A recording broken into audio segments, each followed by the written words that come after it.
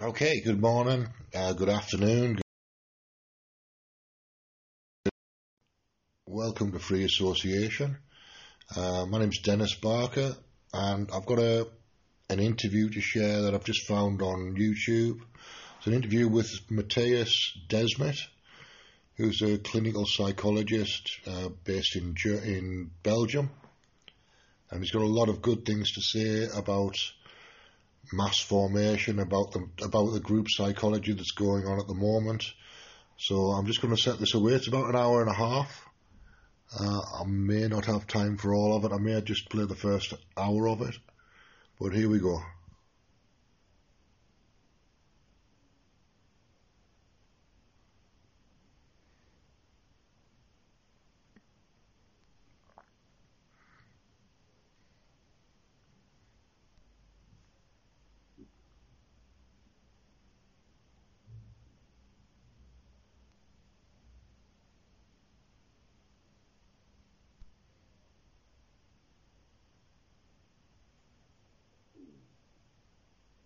Than in Belgium at the moment? Oh, well, for me it feels quite familiar, as I think that I've been something like an outsider in the academic world for a long time already. For instance, you just mentioned my book, The Pursuit of Objectivity in Psychology, in which I actually claim that contemporary research methods in psychology might need to be revisited because the pursuit of objectivity in psychology actually is problematic in quite some respects. So I think, for a long time I have been something like an outsider in the academic world in this respect. Also, like as a Lacanian psychoanalyst in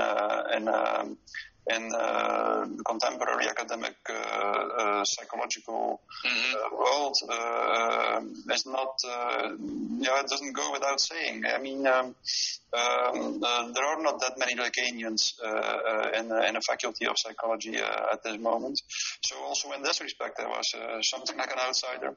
I'm afraid to say that also in the Lacanian world, I'm an outsider because not that many Lacanians have a master's degree in statistics and are involved in research, but I am. So I found that actually a pretty interesting combination because I graduated at the same university in sociology, the University of Ghent, and I was always interested in symbolic interactionism and the symbolic interpretation, the subjective meaning of certain facts. But there was a strong tendency back then, and maybe it's still the case now, on statistics, measurable, observable, objective kind of things that you can measure, and the whole symbolic interpretation, the subjective interpretation, was kind of being given on the sideline with anthropology. I had Professor Pinkston and stuff, which was interesting, but it was more like a side project. There was a huge focus just on the measurable statistics. How do you combine the background that you have in statistics, which are more objective and measurable, and the fact of more the use of language, the symbolic negotiation with the psychological world? I have a background in statistics, and for something like 7 or 8 years I was involved in statistical research, but the longer I tried to do statistical research in psychology and the longer I tried to measure psychological phenomena, the more skeptic I became. And at this moment I actually think that we try to measure too much in psychology and in the social sciences in general, and maybe even in the sciences in general. There is too much attention or too much focus on measurement, while most of the phenomena we deal with in all sciences are only measurable to a limited degree, and they are perfectly, you can describe them mathematically, but that's something different than to measure them. For instance, Lacan tried to describe psychological phenomena in a mathematical way, but he never tried to measure them. It's something completely different. We could even say that after the first half of the 20th century, in physics and in chemistry, people started to realize that phenomena could only be measured to a certain extent, that measurements are never absolute. They are always relative. And after that, in the second part of the 20th century, a new kind of science developed, complexity science, complex dynamical systems theory, which actually strived for mathematical description, so trying to find the formula that determines a phenomenon rather than trying to measure it, because people started to become aware that the act of measurement itself changed the phenomenon that they tried to measure. So they knew from then on that it would forever be impossible to really arrive at adequate and absolute measurement of phenomena. And that's why they started to strive for something else, and for mathematical description. And the more complex and the more dynamical a phenomenon is, the less it is suitable for measurement. And people often forget that, I'm afraid. And in particular in psychology and in the social sciences in general, where we deal with the ultimate complex dynamical systems, human subjectivity, I think we still try to measure too much. And of course, we can measure certain things, but we should be much more aware of the subjective status of all measurement in a social that reminds me of the Thomas theorem. If people define situations as real, they are real in their consequences. So the whole belief, and that's also a huge, and I know you also have an opinion about it, that whole placebo effect, the power of belief, the power of presupposition, like how much it can influence your psychology, your biology. I still feel it's like a hugely neglected aspect. Plus, we have such a belief in science right now that it's still a belief. It's like scientism, believing in science, but we treat it like it's objective, and belief doesn't play a role at all. But even now, with all the statistics, you could even look at it in a religious sense, that the WHO is the Vatican, and then you have the high priest, and then you have the vaccination, which is like the baptism, and all the rituals there, and the belief. So we think we're past belief, but a huge part is still based on belief. It's a rite. It's a ritual. It's a rite. Yeah. What we are doing now, I think, is something like a ritual to deal with our anxiety, the anxiety that was lingering on in society for a long time already. Yes, I agree. Yes, because I will drop it down below in the description. I took a look at the CDC numbers, right, a week ago. People can look this up themselves. I'll drop it in the link of the podcast. And on the side of the CDC, it says that only 6% of the COVID deaths are actually only by COVID. It's on the side. This is not a conspiracy. You can look it up. And then on the side, they say, back I did a presentation in August, and they had 2.6 underlying illnesses. Now I took a look at its beginning of March, 3.8. Underlying illnesses. 3.8, almost 4 underlying illnesses. Yeah. So what I've been asking during this entire crisis is this proportionate? You even can take a look at how much chances people have of dying, and people above 80 or 85 have 7,800 times more likeliness of dying than people between 5 and 17 years old. So where is the proportionality in this? I feel it's lacking in our response of treating this, of looking at things in proportion. Yes, that was one of the first things I noticed, that there was a lack of proportionality. And even more, that the question about proportionality was never raised in the public space. That was the strangest thing of all, that from the beginning we had this very basic idea that there was a virus, and there was only one option. We had to move to lockdowns, and then we have to apply lockdowns, and then apply social distancing rules and stuff like that. Asocial distancing, yeah. Asocial distancing, yes. Yes. So I noticed that and nobody actually raised this very fundamental and most fundamental question, or even compare the number of victims that the virus could claim in the worst case scenario to the number of casualties or victims that the measures themselves, the lockdowns themselves, would claim. It's very strange, because immediately there were many scientists and even large international institutions such as the United Nations, who warned that the number of fatalities caused by the lockdowns could very well be much higher than the number of victims claimed by the virus, even in the worst case scenario. So the international institutions warned us, many scientists warned us, and nevertheless, the narrative in the public space never really was influenced by these warnings and by these dramatic scenarios predicted by many people, by many scientists, about the possible consequences of lockdowns, for instance. So that was one of the things I noticed, that it was a very strange thing that nobody ever really considered the balance between the costs and the benefits of the lockdowns. Yeah, I know you also said, and that's just me, I almost never been scared of the virus because I saw the numbers coming in and the demographic distribution, and also put it into context. In Lombardy, dirty air quality, the second largest elderly population in the world. So even though there were the nightmare scenarios, I put it into context. I look at the demographic, I looked at the distribution, I looked at how many people normally die. So it's like, okay, it's kind of like this. But it seems like that anchoring effect in people of the predictions, the statistical models, almost like, numbers taking over and making decisions for people, what almost like AI will become, has kind of programmed people, set the tendency that the cognitive dissonance can't handle the fact that they first reacted that way. Because there's more and more data, especially if you compare now with a year ago, that makes the crisis a lot less than as it was in the beginning, with people dropping dead in front of Chinese stores, etc.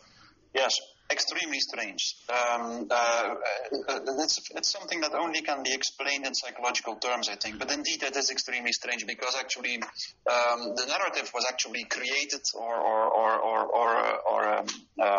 put into the public space by Neil Ferguson of Imperial College in London, who predicted on the basis of some mathematical models that the victim would claim 40 million victims, fatalities, and actually after one day already, some other statisticians showed very clearly that these predictions and these models probably would be dramatically wrong, and they proved right because, for instance, that was an advantage of Ferguson, his models. He made very precise predictions. So he said, by the end of May, there will be 40 million fatalities, and he even made specific predictions, I think, for specific countries. I remember that for Sweden, when he warned Sweden that if they would apply a lockdown, there would be 40,000 people dying of COVID, 40,000 fatalities. And if they didn't, there would be 90,000 fatalities by the end of May. So, at the end of May, Sweden didn't apply a lockdown, and they counted 6,000 people dead from COVID. So, which showed in a very clear way, and that actually the models that Ferguson dramatically overestimated the danger of the virus, and that was a strange thing. That actually the whole strategy designed to counter the virus was based on these predictions of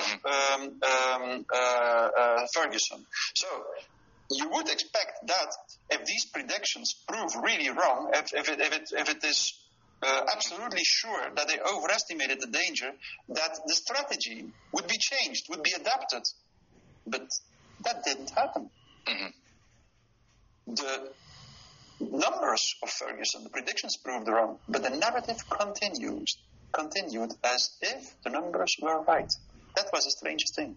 The narrative was not corrected. And again, for me, this shows the overrating of the danger, together with the lack of consideration of the proportionality of the measures, shows that very strong psychological processes were going on in society.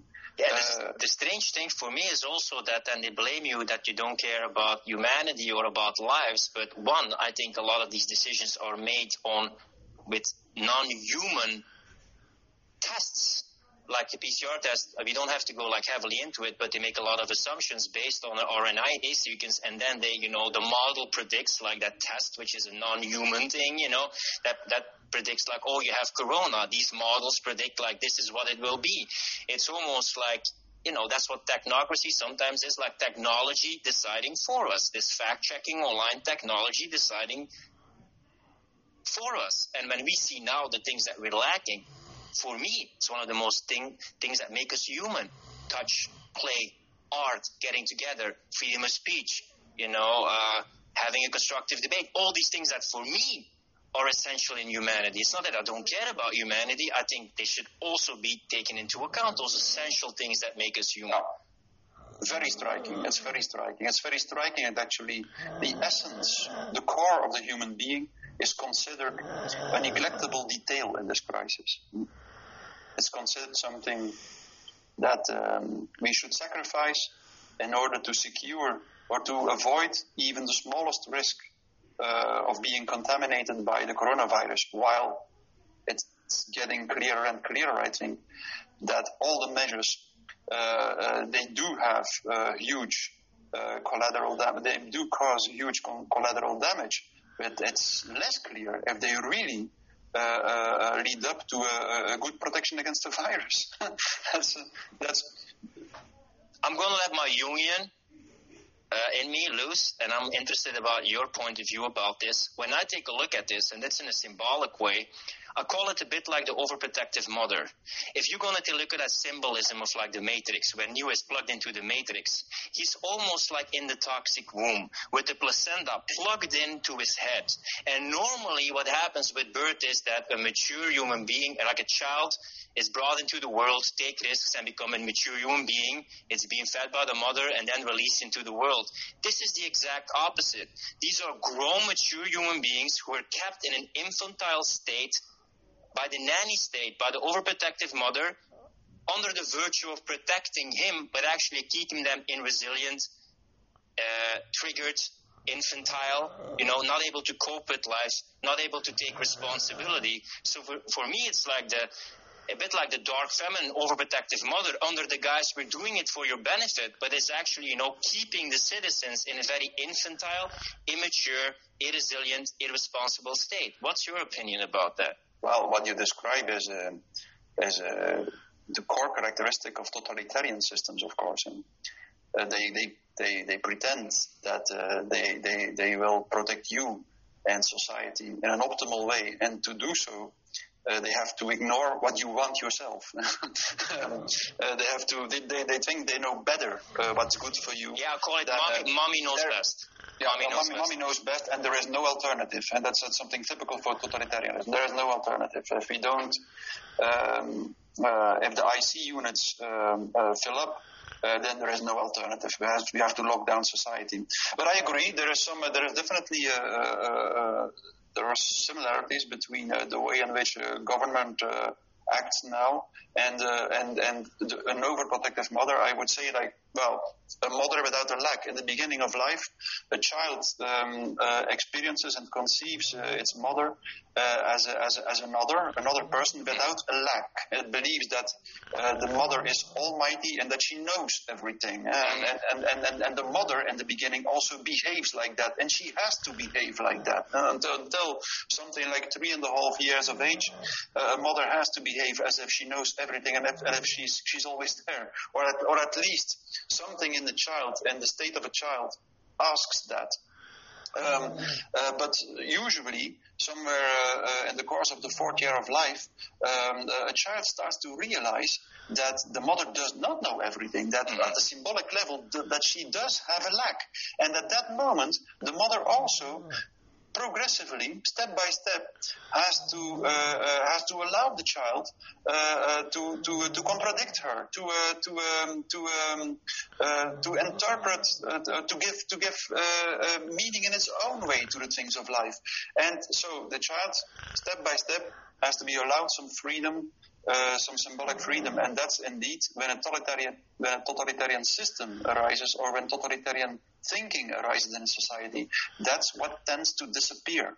The space in which a subject can make its own choice, even in the private atmosphere, disappears, and the state, more and more, something in the discourse of the state prevents the subject of making its own choices.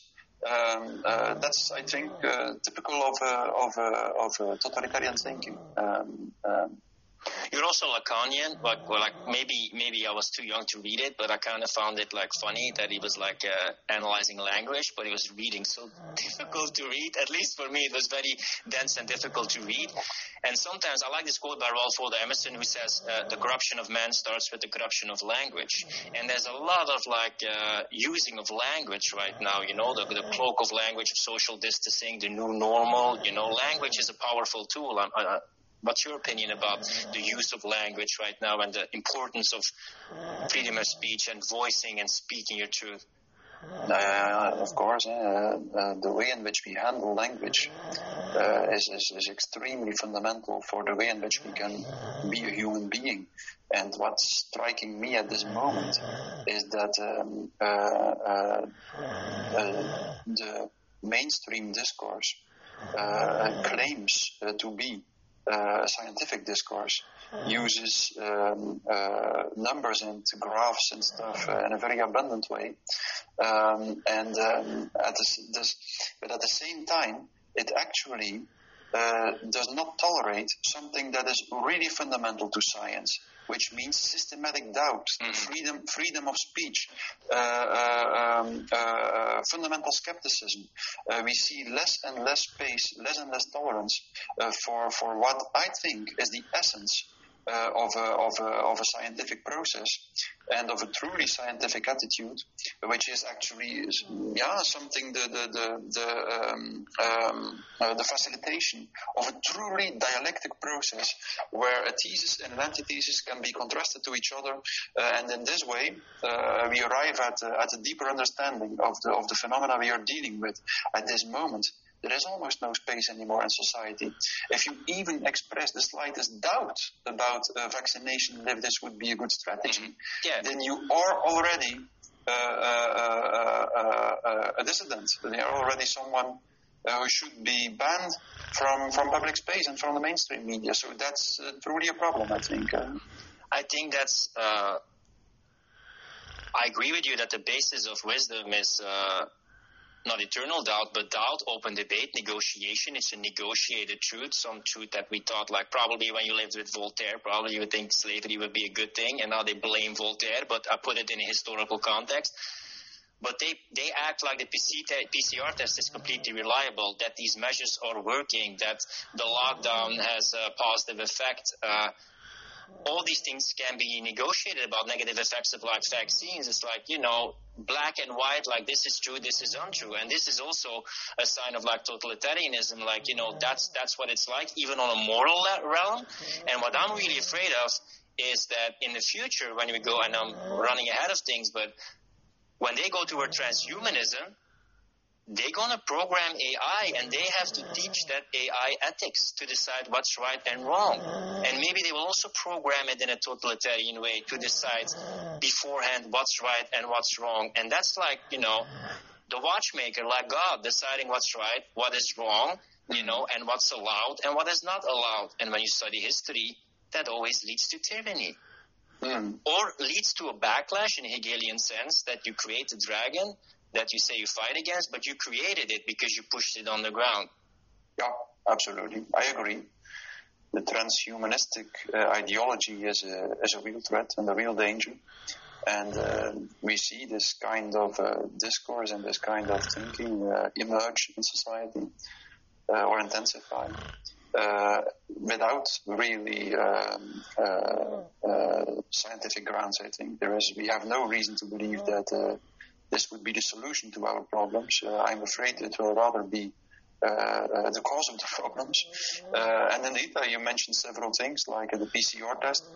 There is no consensus about the PCR test, definitely not. I think rather that most experts would agree that the PCR test is very problematic for the purposes it is used now. Yesterday, or a few days ago, a paper was published in The Lancet claiming exactly that the PCR test is valid to detect strings of RNA, but not at all to diagnose people. And that's I think that's clear for everybody who really considers the real nature of the PCR test. So the paper really ends up with firm conclusions, stating that it would be better to stop the testing and to use the money for something else. For instance, to provide more beds in IC units. Well, that's the thing that I said. Like, the problem is hospital beds, I would say beforehand, because it kind of follows a flu season between like November, mid-October until like mid-March, let's say. If the problem is the hospital beds, okay, let's tackle the hospital beds. I didn't mention like the masks. That's also like hugely debatable. Asymptomatic spread, also hugely debatable. It can be debated like in the public sphere because pensée unique, as you say, like, single-minded way of like thinking. But isn't it strange that when you take a measure, you want to check the effectiveness? Why haven't they spent a lot of money instead of like vaccines also in effectiveness of mask, effectiveness of lockdown? Because this is affecting so many lives. You want to have evidence-based science. And what I see a lot is it's ideology-based science. And when you're in that ideological spectrum, then it's allowed. But it has less to do with facts or negotiated truth science than it's just like black and white science, like this is how it is. Yes, it is definitely ideologically driven, I think. And sometimes the experts also admit that. I remember a virologist here in Belgium, Erika Vliegen, who agreed that mask wearing is a symbolic measure in the first place. And then the Minister of Health, who admitted that the locking down hotels and restaurants was a symbolic measure in the first place. So people, I think that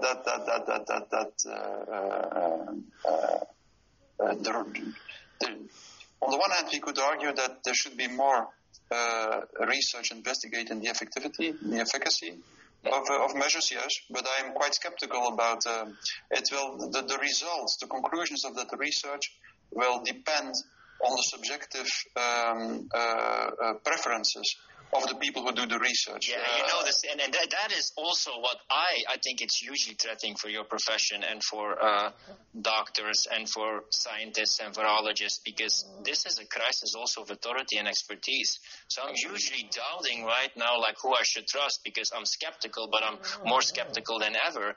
So the fact that you can't question certain things and that there's alternative motives behind it, the statement, there's truth, lies, and statistics. And you have the famous book, How to Lie with Statistics, by Darren Haas, like just manipulate the population you question, or manipulate the graph, or don't put it into context. And then you can have, manipulated truth and a certain perception, and, that perception repeated enough, and it becomes reality, because people think like that's the only way to treat it. And when then you have the narrow bandwidth of acceptable opinion that become increasingly narrow, then people never know that there's an outside or different perspective, because it's just not allowed. You have the thought or the language police who says like, no, this way of thinking is not allowed, which is very dangerous. So I don't understand why not more colleagues see like this is threatening the credibility of your profession, the integrity of your profession, of so many professions, of politics, of scientists, of virologists, of doctors, medicine. We have been dealing with this problem since 15 years. In 2005,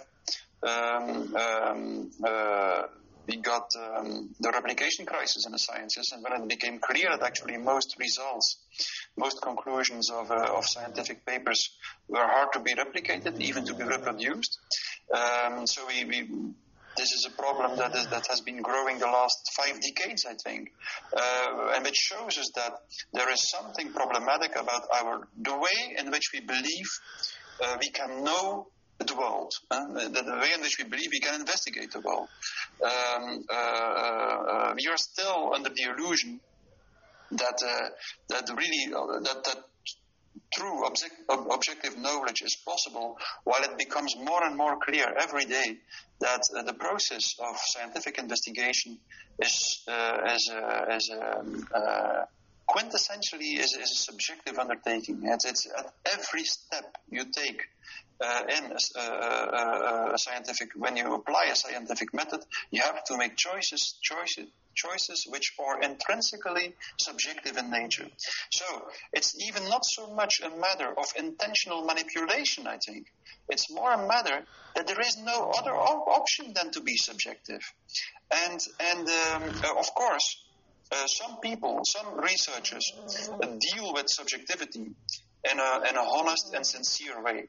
And others actually either are not aware of the subjective nature of what they do, or they really start to intentionally manipulate their conclusions. But I'm sure that that's actually truly objective research, in the end, is not possible. You know what I also find problematic, and I got numbers from like Geert Nuels, but I don't know again like how much it was, but it was like, I don't know, 50% of the working population in Belgium are paid by the government. And also in universities, they're paid by the government. And then the students also a bit, like the national television, it's paid by the government. And people don't often attack the hands that feed them, just as the second largest donor or the biggest, depending if America would sponsor the WHO, is Bill Gates, with Bill Gates and Melinda Gates Foundation and the Gavi Alliance. So you're not going to at least attack the hands that feeds you, right? You maybe ameliorate, or, it plays a huge part. So I also feel that the ties between universities and public institutions and the state is so big that most of the people are not going against them or are not willing to put their reputation on the line to be character assassinated. What happens a lot, right? If you go against the narrative, they can remove you or go against you and symbolic to kill you on social media or on the information platforms. And going against the narrative is always much more difficult and harder than following the narrative, of course. And indeed, financial ties, for instance, do influence research. That's well known, and that's why academic or scientific journals always ask you to mention the financial ties you have, because they know that they have an impact on the conclusion drawing and research. So it would be good, I think, if we did this a little bit, if experts also did this during this crisis, just to mention every time they appear in public space, at national television or something, that they mention, look, I have financial ties with this and that institution. That would be, I agree, it would be good. I mean, that's the level also where I have the discussions. I also talked about it in my presentation that I made, like, listen, I'm a truth detective. I want to help people think. I want to provoke thoughts. But if the people who are involved in the decision-making benefit from certain decisions, that should be highly questionable. And I see this all the time, that the people are asked for guidance and decisions. It's almost like, hey, I'm an arms dealer. And then you sit in a panel and we ask, should we invade this country? And then I'm saying, yeah, we should do it. I mean, you should think twice to listen to me because, I have skin in the game, I have something at stake. But that is happening like all the time. Also, I heard at the panel in Belgium that they're all paid by the state. And there's a lot of not so much private experts in that panel. So there's a bias there, I don't think it's reasonable, you kind of... What do you mean? What do you mean with paid by the state?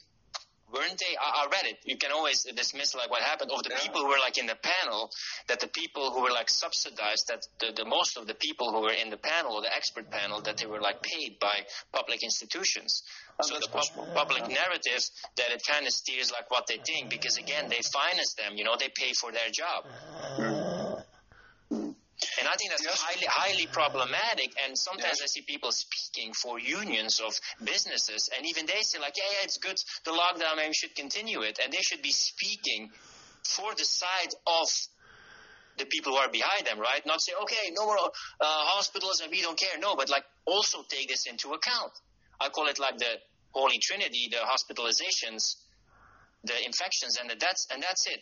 It's like that narrow focus on these three things: depression, suicide, loneliness, poverty, famine, relationship breakups, spousal abuse, lack of taxes, lack of income, hopelessness, the future, the way we're raising children, all these things. No, we zoom in on that little corner in our house, and we forget the rest of the house, let alone the whole neighborhood, let alone the future and the world. It just seems crazy to only focus on that narrow angle to look at what's going on. Yes, indeed, I agree, and that's exactly what I have been, what I tried to explain with my narrative on mass, on crowd formation and mass psychology. That's exactly what happens. I think when there is a lot of anxiety, free-floating anxiety and discontent in a civilization, the civilization becomes very prone to narratives that put forward an object of anxiety and a strategy to deal with that object of anxiety. So all this free-floating discontent and anxiety is connected to this object of anxiety, and people start to engage to participate in this strategy to deal with this object, for instance, the lockdown, the social distancing, in a ritualized way, and their attention is focused so unilaterally, so exclusively on this object of anxiety and on the strategy that they absolutely are not aware of the problems this strategy is causing somewhere else in society. That's the absurdity of mass psychology, and that people, and then it's perfectly, usually, people like Gustave Le Bon and Hannah Arendt compare it to hypnosis, and that's exactly what it is. Also, hypnosis also focuses the attention on one specific aspect of reality, and then people, you can cut their arm, literally, you can apply surgery, open heart surgery, while they are under hypnosis, and they will never feel it, they will never notice it. So, and mass psychology has exactly the same effect. While people are focused their attention, while their attention is grasped by the object of anxiety that is put forward in the mainstream narrative, they can lose so much at other levels, like. But it's kind of like, you probably read this book, right? The Master and Margarita. No, by Bulgakov. Well, the Master and Margarita is also when the devil arrives in Russia. I think it's like Moscow, and people go like mad. There's like a whole craziness. It's like a symbolism of back then in Stalinist era. I think he liked the book, but Stalin was a crazy guy. But the madness, like the absurdity of certain things, like the level of absurdity, it's almost like it's being taken to a level on purpose, because then nothing makes any sense at all. So then people maybe look at the easy explanation, or the cognitive dissonance becomes so invasive that then people maybe are more prone to adhere to the rules, because there's some things that are happening right now which are so crazy, taken to such a level. Is this a sign of totalitarianism, or that focus, and that people, this becomes so absurd that the cognitive dissonance, even if you have common sense, gives so much pressure that you have to like cave in? It's definitely a characteristic of totalitarianism, and the strange thing actually is, if you look at mass psychology, the psychology of the crowd, it's something that Gustave Le Bon describes in a magnificent way. He says like that the crowd is never looking for freedom, or what moves the crowd is never a desire for freedom. To the contrary, what they are looking for is someone who tells them what to do. And that's exactly why the crowd always chooses as their leader a tyrant, or at least someone who gives them strict rules to live along. That's exactly the strange thing about the psychology of the crowd. And it's actually very clear if you look, or very logical if you look why people become sensitive to crowd formation. Usually a crowd arises in a situation where there are many people who deal with a lack of societal structure. When there is a lack of structure, people feel isolated, atomized, anxious, and they start to look for someone who offers them an excess of structure. That's a strange thing.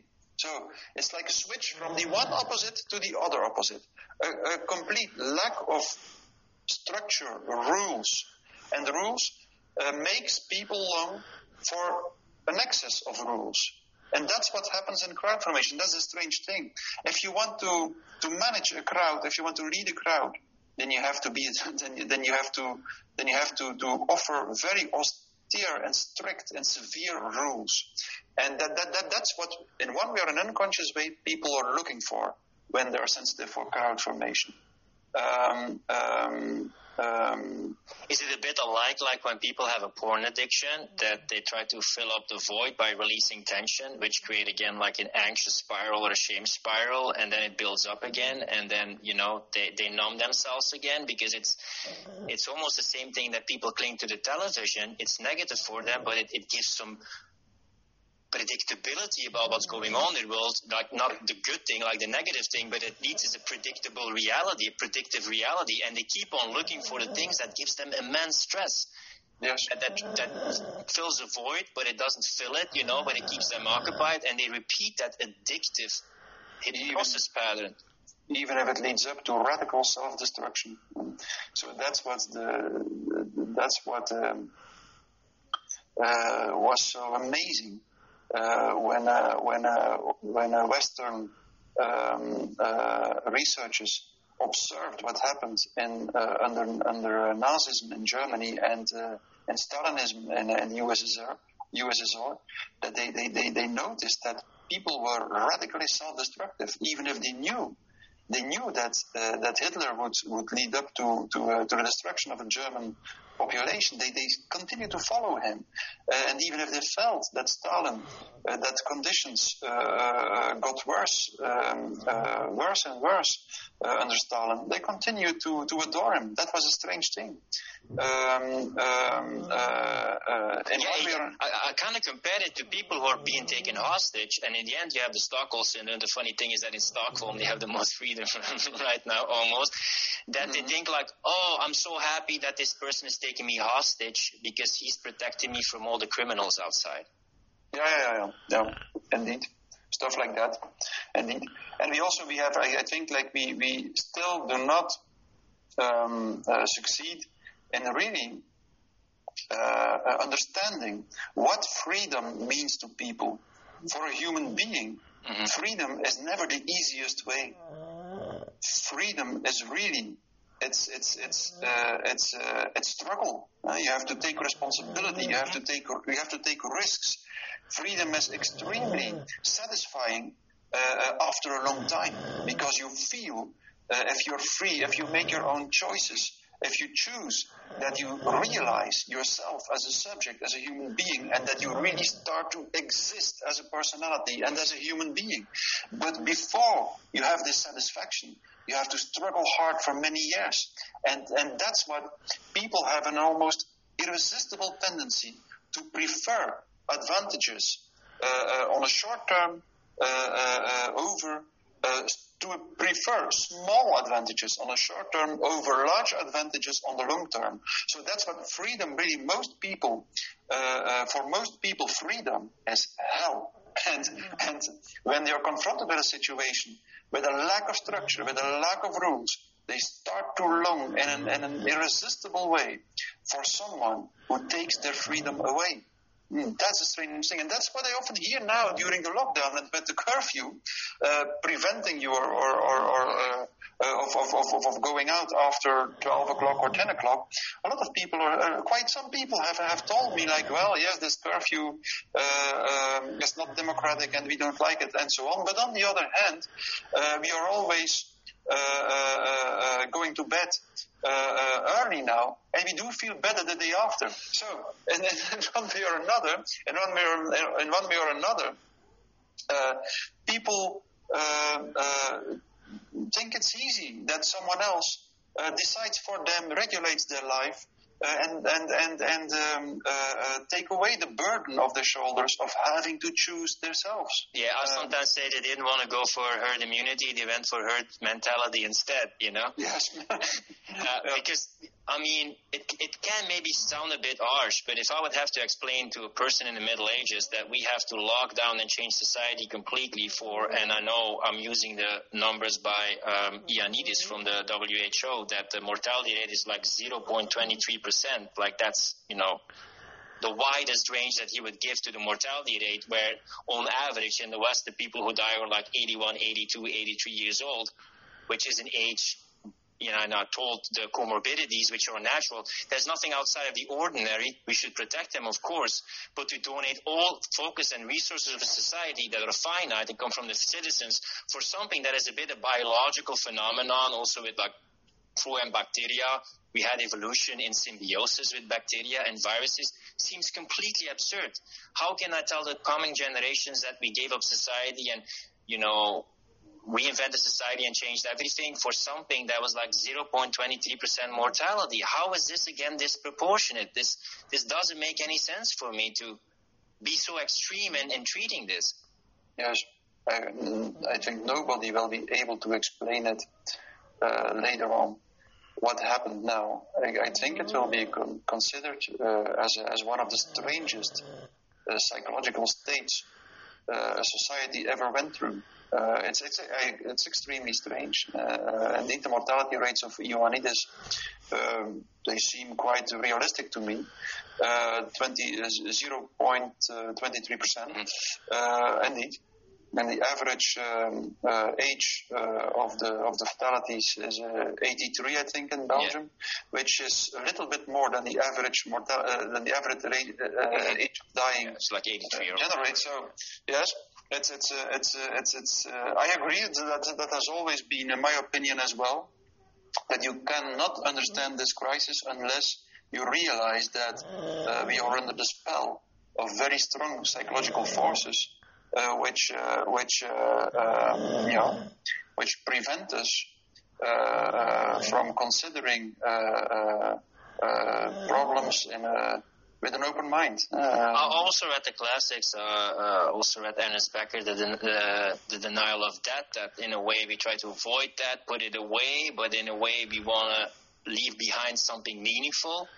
As existentialist in me, that's like speaking. But I think nobody at the end of their life will say like, hey, you know what was the best moment in my life? When I was safe, when I was comfortable, when I was, like somebody else took care of me and decided for me. Nobody will look back at their life and say, that's the most meaningful, that's the most alive, that's the most fulfilling parts in my life. I mean, life in part is taking risk, taking responsibility, failure, growing, learning, making your own choices, then seeing you did a mistake, then, making it up, etc. That's like being a human. And I have a quote that is like, the danger is not for robots to become like humans. The danger is for humans to become like robots. Yeah. And in a way that right for self-determination, that way to not hurt people, but think for yourself, freedom of speech, freedom of expression. That is at stake right now, and that's everything for me that's meaningful and that gives a fulfilling life. And for me, that is essentially, if we want to remake the future, I want to make a meaningful, fulfilling life at the center. And we've been worshiping the altar of technology and progress, and that's the main thing, and we should be running behind it, almost like Alice in Wonderland. Here you have to run twice as hard just to stay at the same place. People have never been as anxious, as lonely, as depressed, so it's not making us happier on a human level.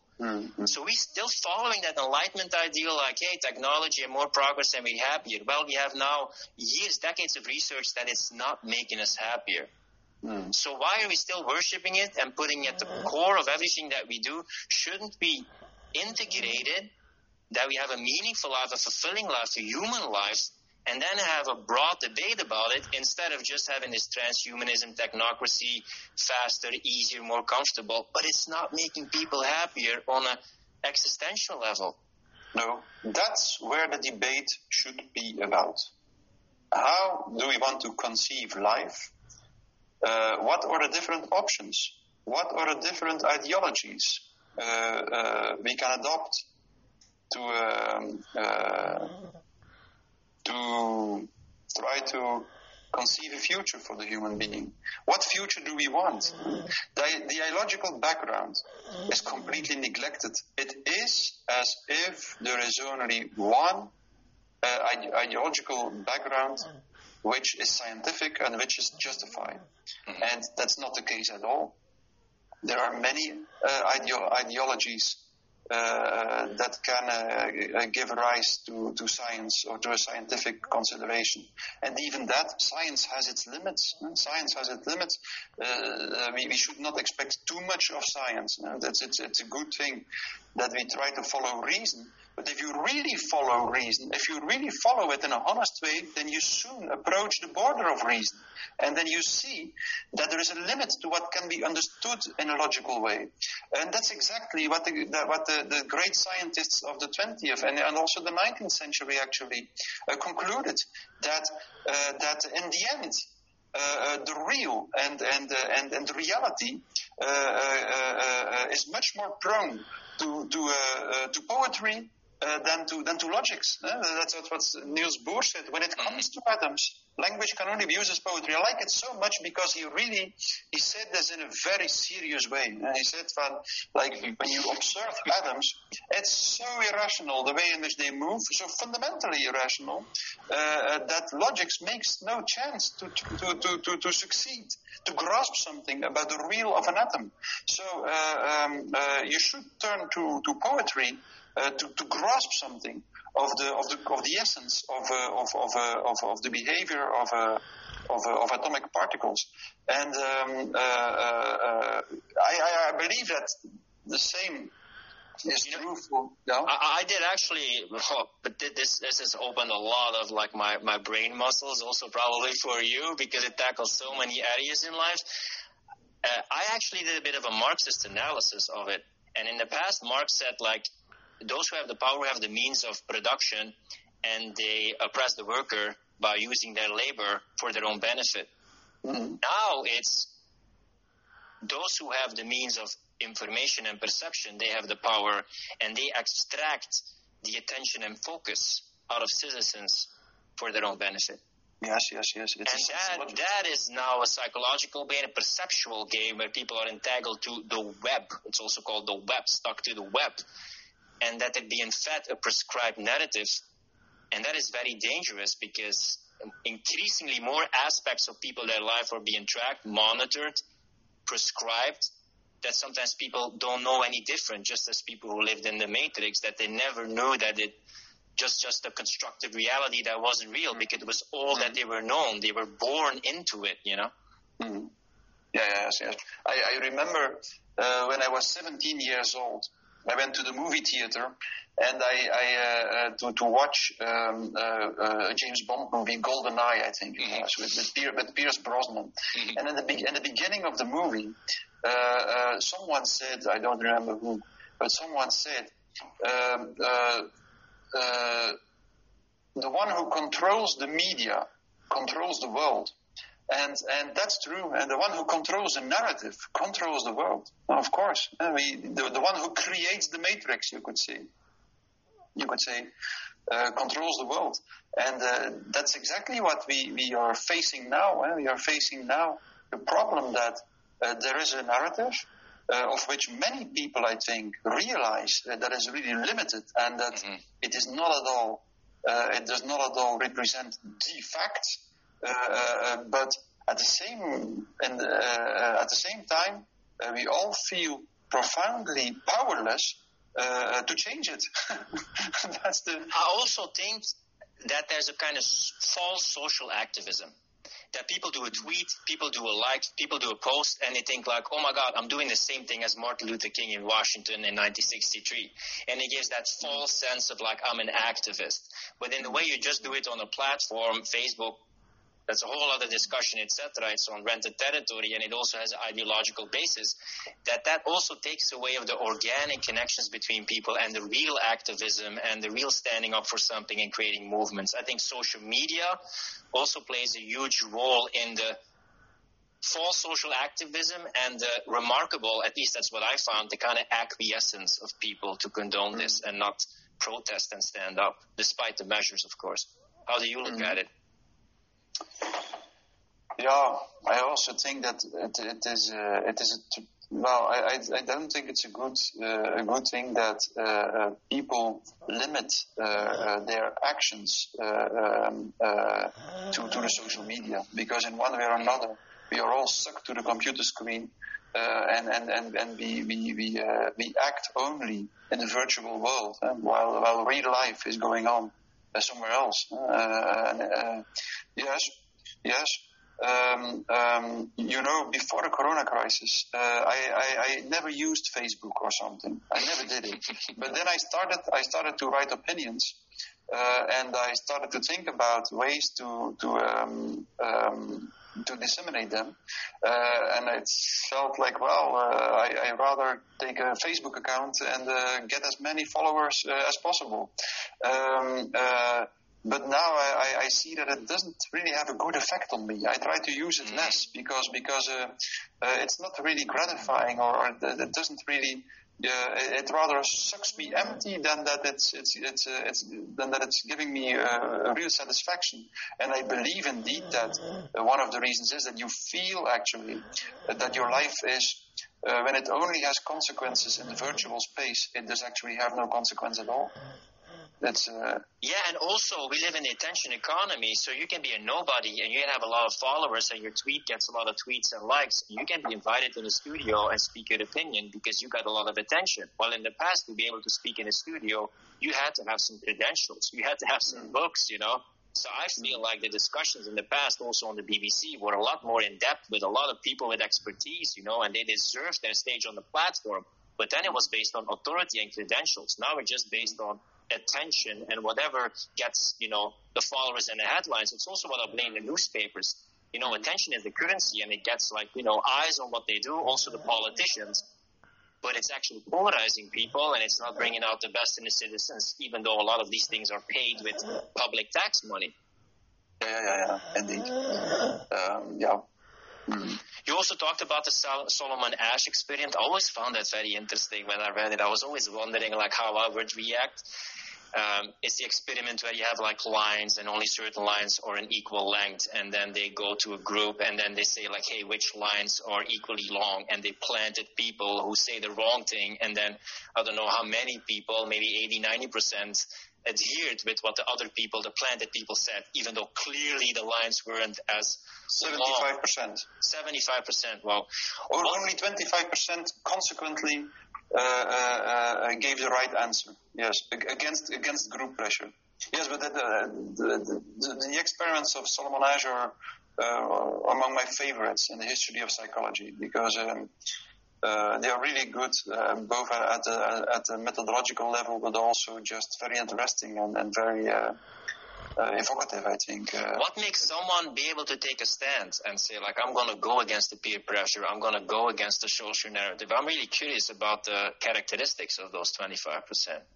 Yes, that's a good question. What makes that some people stand group pressure? Nobody knows, actually. It seems that it is a characteristic of a human being that cannot be gauged, that it's hard to be described. It's actually a fundamental, irreducible characteristic of a human being to make the choice either to take the easy road and to go along with the group, and to avoid having to go against the current,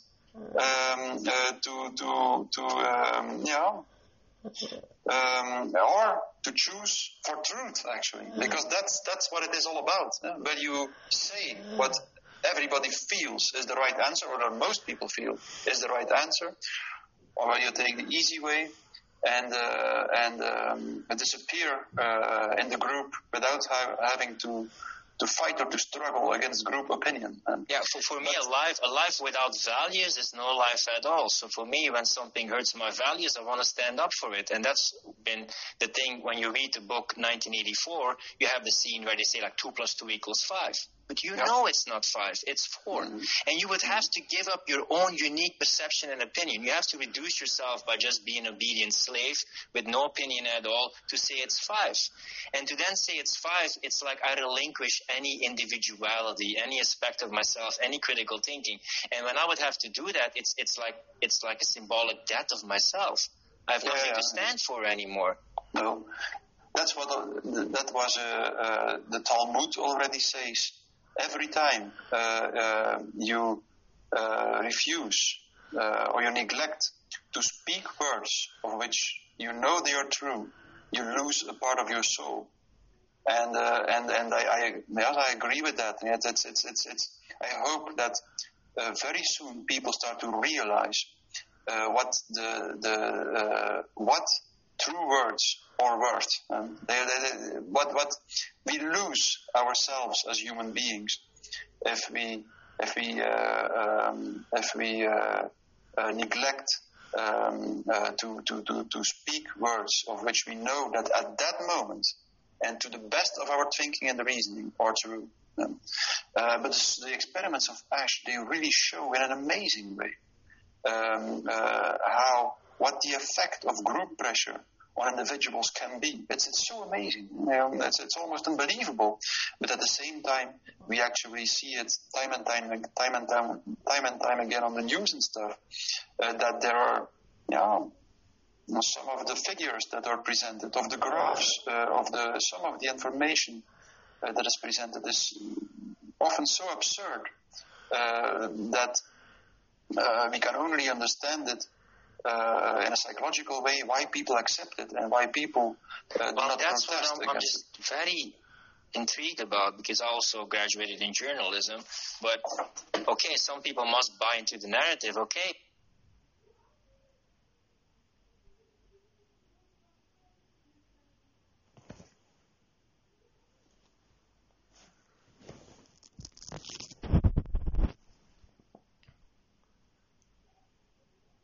There must be some people who see still different kind of information, different kind of angles, who want to have investigative journalism, and they go every day to their job thinking, how can I keep my population the most scared possible, bring disaster news, and they go to their job every day, even though they see other angles and information. I mean, of course there's cognitive dissonance. Of course you want to give value to what you do, but I don't understand how people can see this and then just ignore it or know it and still go to their job and participate on this on such a level, on such a scale. What psychological mechanism drives someone to be able to do that? Because once I would see a glimpse of another perspective, I can't unsee it. It's like once you bite from the apple, right and wrong, even though it's not a nice reality, I still want to choose the truth. I still want to take that into the equation. But that so many people keep on participating in this, on a political, on a scientific, on a media level, that blows my mind. Yeah, but you can look at it from two angles, I think. On the one hand, you can wonder how it is possible that the majority of the people refuses to see the truth. And we have to agree that the truth is a problematic concept. I mean, it's not easy to determine what is the truth, of course. That's also what Foucault says. The truth definitely exists, but it's very problematic because the truth cannot be pinpointed. It's something that appears time and time again on a different place. It's something that can never be formulated twice in the same words. The truth, said Lacan, is always new. Every time again, it will appear in a new light, in a new way, in a new dress. And that's a nice thing about the truth. But nevertheless, we all feel in a certain situation that there is something that is not said and that nevertheless is true. And then some people take the responsibility and try to put it into words, no matter how difficult it is. So I think you can look at it from two angles. On the one hand, we can wonder how it is possible that many people refuse to see that something is not said and that the story that is told, the mainstream narrative, is not right and that there is something wrong with it. On the other hand, we could really be surprised that there are some people who really took the pains of going against the current, and who try to see what the other people don't want to see. Both things are amazing in one way or another, I think. And history has shown that there always have been people like that. There always have been people who are prepared to risk their lives, to give their lives, to try to formulate these specific words of which they think that they are true, or that they should be spoken against the rest of the people. Because I think people don't really realize, like, freedom of protest, freedom of assembly, freedom of the body, freedom of speech. So many freedoms are being retracted, and some people see it now as something temporary. But I look into the future like this can become a permanent way or a default way of treating this. And you also make sure that not a lot of protest is possible, because you can protest, you can assembly with a lot of people, like your opinion is being censored. So that makes it also problematic, because there's like two narratives. When I put on the TV, it's like, oh my God, this apocalypse is the worst thing ever. And today has been like a great sunny day, drinking my tea, hey, and smiling. And there's like a huge disconnect. It's like they tell you every day for a year, there's like an angry bear outside. There's an angry bear outside. And then for a year, you don't see any bear. At some point, you got to ask, like, is there really a scary bear or not, you know? Mm-hmm. Yeah, some people don't. And they ask a question. So how do you see people? I mean, I've been inspired by Henri David Thoreau's Civil Disobedience and finding ways. Me too. That's nice. Yes. Yeah. How do you see ways to counter this? How do you see? Somebody asked in my audience, how do you break the mass hypnosis of people? Like, what are some ways to? Well, the good news is that crowd formation and totalitarianism is intrinsically self-destructive, and that's the good and the bad news at the same time. And that's why Hannah Arendt says, like, tyrannies and dictatures can continue for thousands of years, but a totalitarian system not. It breaks down in a much shorter period of time, because it is intrinsically self-destructive. A dictator is not necessarily self-destructive, not at all. From time to time, there were dictators who ruled in a constructive way. But totalitarianism is intrinsically self-destructive, something that is already mentioned in the 19th century by Gustave Le Bon, before the first totalitarian system ever arose, because the first totalitarian systems emerged in the 20th century. But Gustave Le Bon already mentioned that in a very clairvoyant way, in a very prophetic way. He said, I notice there always have been crowds. And so a crowd for Gustave Le Bon is a kind of group with very specific characteristics. And so, for instance, a group in which all individual characteristics disappear and everybody has the same characteristics in a very strange way. Everybody is exactly as smart as the other. So that's one characteristic of a crowd, according to Gustave Le Bon. And Gustave Le Bon said that crowds have always existed, but he said, what I notice is that their strength and their impact on political decision-making is growing, he said. And he said, I'm quite sure, he mentioned that in a book published in 1895, entitled The Psychology of the Crowd. And he said, I expect that the impact of the crowd on the political level and on the elite, the societal elite, will rise, will get larger, and that soon we will see political systems which actually are governed by the crowd. Because he said, up until now, sometimes a crowd emerged, but it was immediately countered by the leaders of society, a prince or a king or something, or a dictator.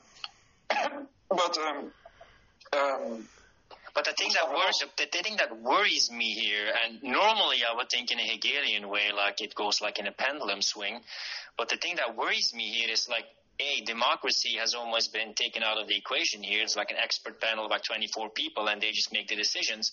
And it's actually not the citizens who decide things. It's actually the big media, big pharma, big money, and those things. And I see more and more decisions being made by technology. So one thing that worries me, but this is a very disastrous scenario, if we're going to track and trace more people, like, more data, you have more control, predictive control.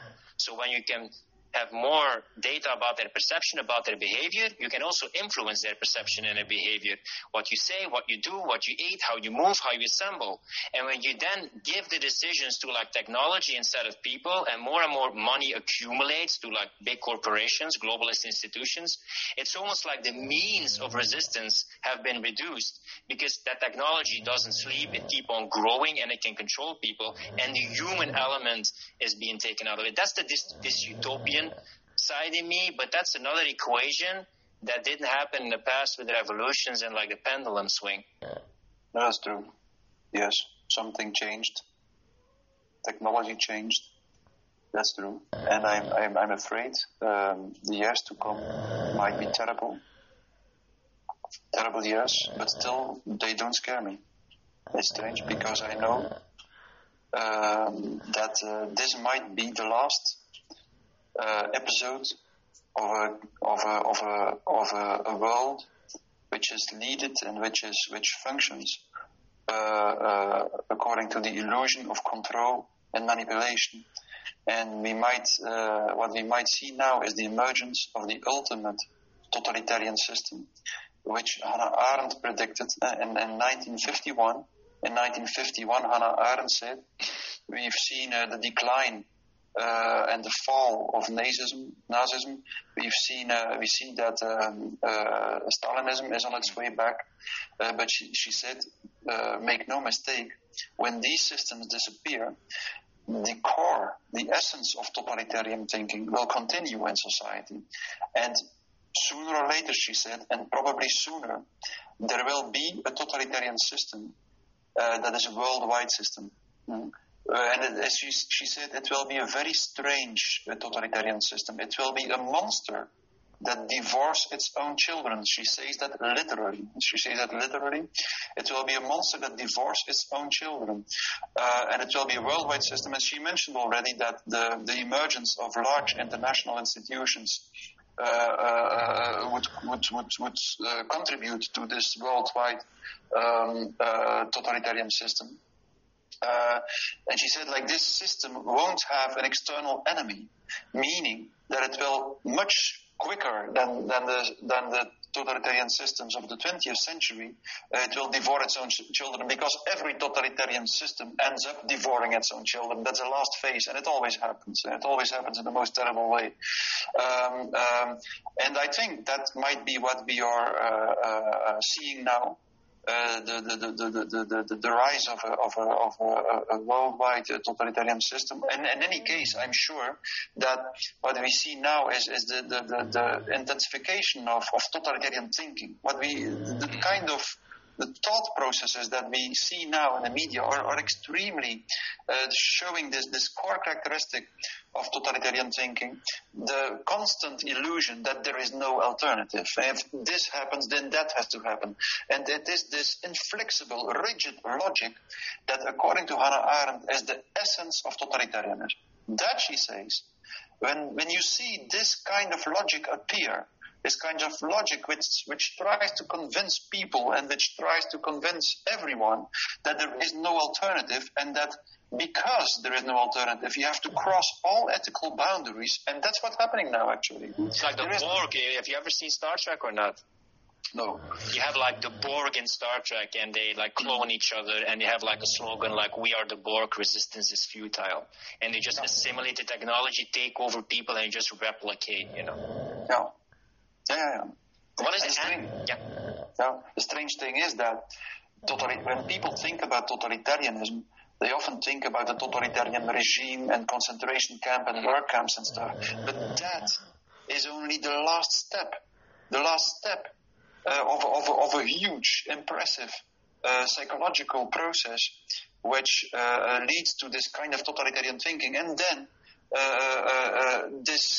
when this kind of thinking is disseminated in society and society is saturated with it, there is no other option than a totalitarian leader to appear and to take advantage of this thinking and to install an iron totalitarian regime. And I think what we see the first steps of it now. And as Yuval Noah Harari said last week, I think, the problem is, he said, that when people think about totalitarianism, they think they will notice it when totalitarianism is there. But most people, he said, will never notice it. They will be in it without being aware of it. And that's what happens now. If I wrote my article or my interview on totalitarianism, people really asked me in a serious way whether I was crazy, did I see Nazis marching through the streets and concentration camps and stuff. So they are blind to what the essence is of totalitarianism. And that's the Overton window that it goes like increasingly like boiling the frog. Like Hitler also didn't invade Poland in just like, I don't know, a year. It was also increasingly, the Jews also didn't go to the concentration camp immediately. It was more like shutting down their businesses, going to a ghetto, going to another camp, etc. Yeah. And when you do something incrementally, it's amazing how adaptive humans are, but it's also amazing how adaptive humans are. And that's the strange thing. When I see the society right now, this is not a livable society for me. It's not only avoiding deaths, it's also creating life and managing livelihoods. And what people don't realize is that even if they do nothing or they don't resist, they kind of silently are voting for a way of living for the future and coming generations. And what I see happening, like I don't want to have my vote by condoning or going around it, what Belgians are good at it, like I will bribe someone for the vaccination passport or whatever, Like, you're condoning, you're giving a vote for the future model of society, and I'm not condoning this, but they just on the present moment feed anxiety, and they don't see the long-term consequences. No, that's true, yes. And they could even be not so long-term. I think we could be surprised what will have changed till the end of this year, I think. And it was very surprising for me because normally it's like, don't touch my children. It's like so visceral for like mothers when you come and touch their children. But even now when I see the distancing and the mask and that population is almost no deaths in that population between 5 and 17, and when I see what's happening like with adolescents and the youth, that mothers are even condoning this, that surprises me, because we had one of the biggest marches ever in Belgium when something happened with our children with the G2 crisis. So I would think like, they're going to take a stand. These moms are going to unite at the schools. But even then it's not happening, which surprised me a lot.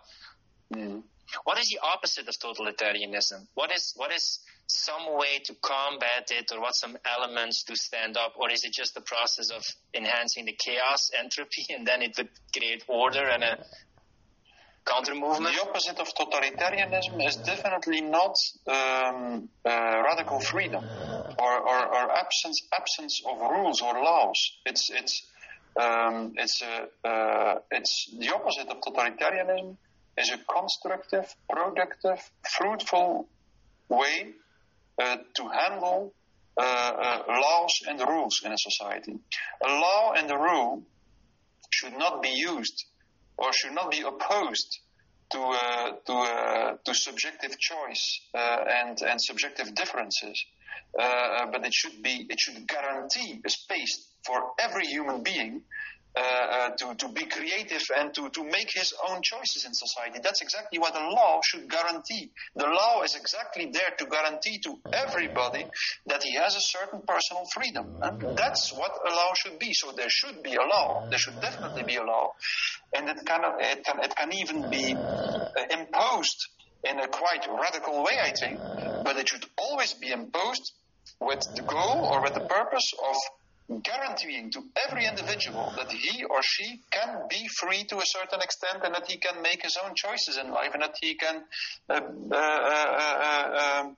exist as a human being, which means as a being that makes his own choices. So the opposite of totalitarianism, of a totalitarian way to impose a law, is a way to impose the law which guarantees freedom instead of opposing it and exterminating it and radically erasing, destroying every space in which a human being can be a human being.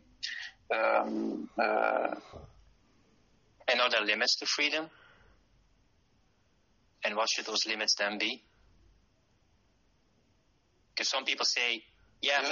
but it's killing people's lives. You're committing violence onto other people. So that is where your freedom ends. That's only true within a certain narrative and within a certain logic, I think. And we have to, of course, there are limits there are ethical limits to freedom. We cannot do everything we want if it has consequences for the other. But at the same time, it's extremely clear that human beings always are a little bit dangerous to other human beings. And if we want to eliminate that little risk, there will be no human beings at all anymore, because we will force human beings to be, as you said, a machine. For instance, so are there limits to freedom? There are ethical limits, and a human being is never entirely free. I'm sure that the aspiration, the demand of the striving for radical freedom ends up in the opposite. That's what I mean. It ends up in a radical longing for totalitarian rulers, I think. But I think human beings, the first thing they have to try to become aware of is that there is a limit to their own logical understanding, to their own reason. That they are limited in their capacity to understand the world and to control the world and to manipulate the world. And they should try to connect to a kind of knowledge that is out there in the real, and that will tell them time and time again in an always new way how they have to or they can exist as a human being. I think what we are mainly stumbling upon now is upon what the ancients called hubris, human. How do you call it? Tower of Babel. Yeah. Yes. Well, indeed, the illusion that we can understand everything and that our knowledge that we can live our lives starting from our own logical understanding of life. That's just not true. Every time again, we have to be aware that the world around us escapes our understanding, and that exactly because it escapes our understanding, because we can never reduce it to the categories of our own thinking, that we have to show a true respect for other people, for the world, for the things in it, because we have to be aware that something out there can never be reduced to how we think, and that we always have to listen in a careful way and try to hear what this otherness is trying to tell us. That's the opposite of like hubris, like humility, right? Like humility towards like nature, that we're a part of it and that we're lucky that we have so much control and like comfort. Like whether you're a Jungian or a Freudian, like the immense power of the unconscious, the irrational, how it can control us, how it can possess us, the immense atrocities, but also fantastic things that humans did. That's why I read about the evil, to become a better person, to understand that part in me that could become like that, to be more humble, to integrate my own bad parts in myself. And that makes me like, trying to negotiate life with my own ethics. But I think that's a valuable quest. That shedding light into the dark, and you might see things that you don't like, but it illuminates things for me. It puts things into perspective. And for me, it gives a much more holistic approach. And instead of devouring me or making me destructive, it makes me more humble. Pushing them in the dark, under the rug, ignoring them, that then festers, and that breeds a lot of evil. And people often think that it's the opposite. Yeah, indeed, I agree. And it even leads up to a different relationship with dying and death. I noticed that. If you accept that you cannot know everything in one way or another, for me, it gives me the peace and the calm to accept that one day my existence here on earth will end. It's strange. The moment I started to really accept that my my capacity to understand was limited. It's finite, Was always also the moment I started to be able to accept that everything ends and that my life would end one day, just because it's also strange, this whole crisis. On one hand, it gave me an existential shock, but in a way I had this whole Nietzschean birth, like standing for my values and reinventing my values. And a part of me also feels alive, because now is a time that they aren't taken for granted. I have to stand up for them. So it's like a weird mixture of being in shock, but also feeling immensely alive, because I can stand up for something that has a lot of meaning to me. Absolutely. Yeah. If people want to find out more about everything that you do, where can they check out more material of you? Oh, there are some videos on the internet, some interviews. At least one of it is translated. A video on mass psychology and anxiety and mass psychology during the corona crisis. And also I wrote the 2 books you mentioned. They are written in English, so they are open to an international public readership.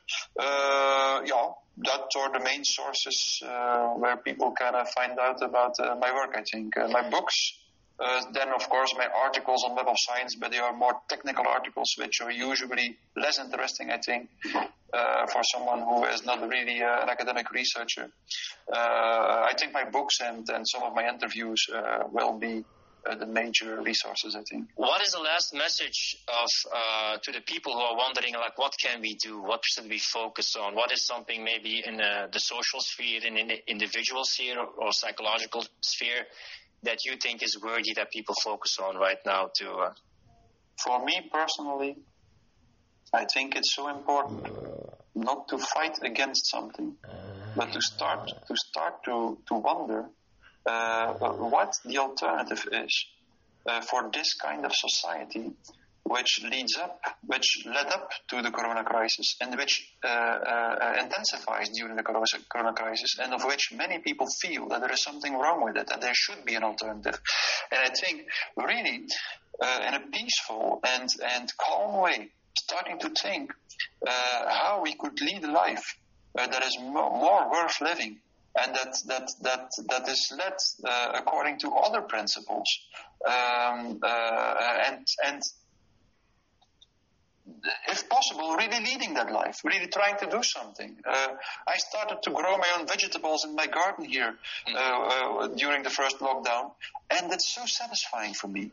It's really, and then because I also started to think like, well, okay, but what's wrong with this society, and what's wrong with the economic system, and what's wrong with our production system and stuff, and what's wrong with our relationship to nature?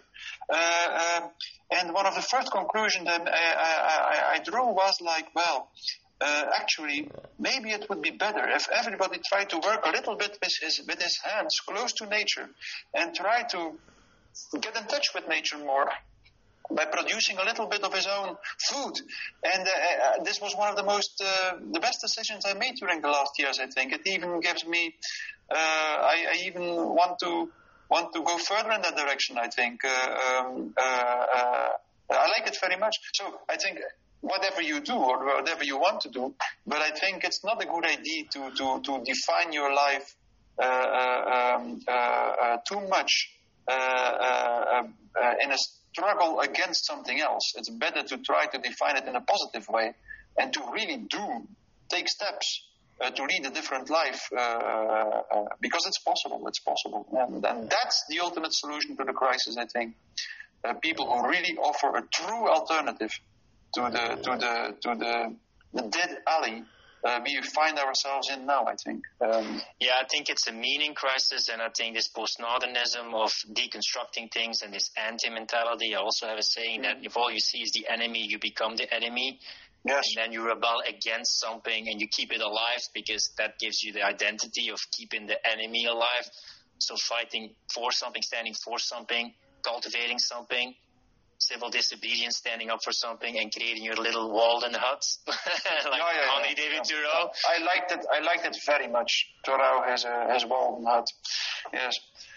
In the yard of Rolf Emerson, I think. Like, I'm going back to the classics. I think it's also good to read the classics to know. Yeah, I also read it. I also read Rolf Emerson. It's so beautiful. There's a little essay on nature, for instance. Yeah, on nature and on friendship. Like, really read it. It's like beautiful, and it's more active than ever. Or On Liberty by John Stuart Mill and the classics. So thanks so much for being a voice of reason and the willingness and the bravery to stand in the middle, because I know a guy who reaches out in the middle gets shot at the most by both sides, and it demands bravery and courage to stand for constructive debate, and it's been an honor to have you on the podcast. Keep doing your thing and fighting for the good cause, Matthias. Yeah, thank you very much, Philippe, because all pleasure was mine, actually. I liked it very Okay, that's it.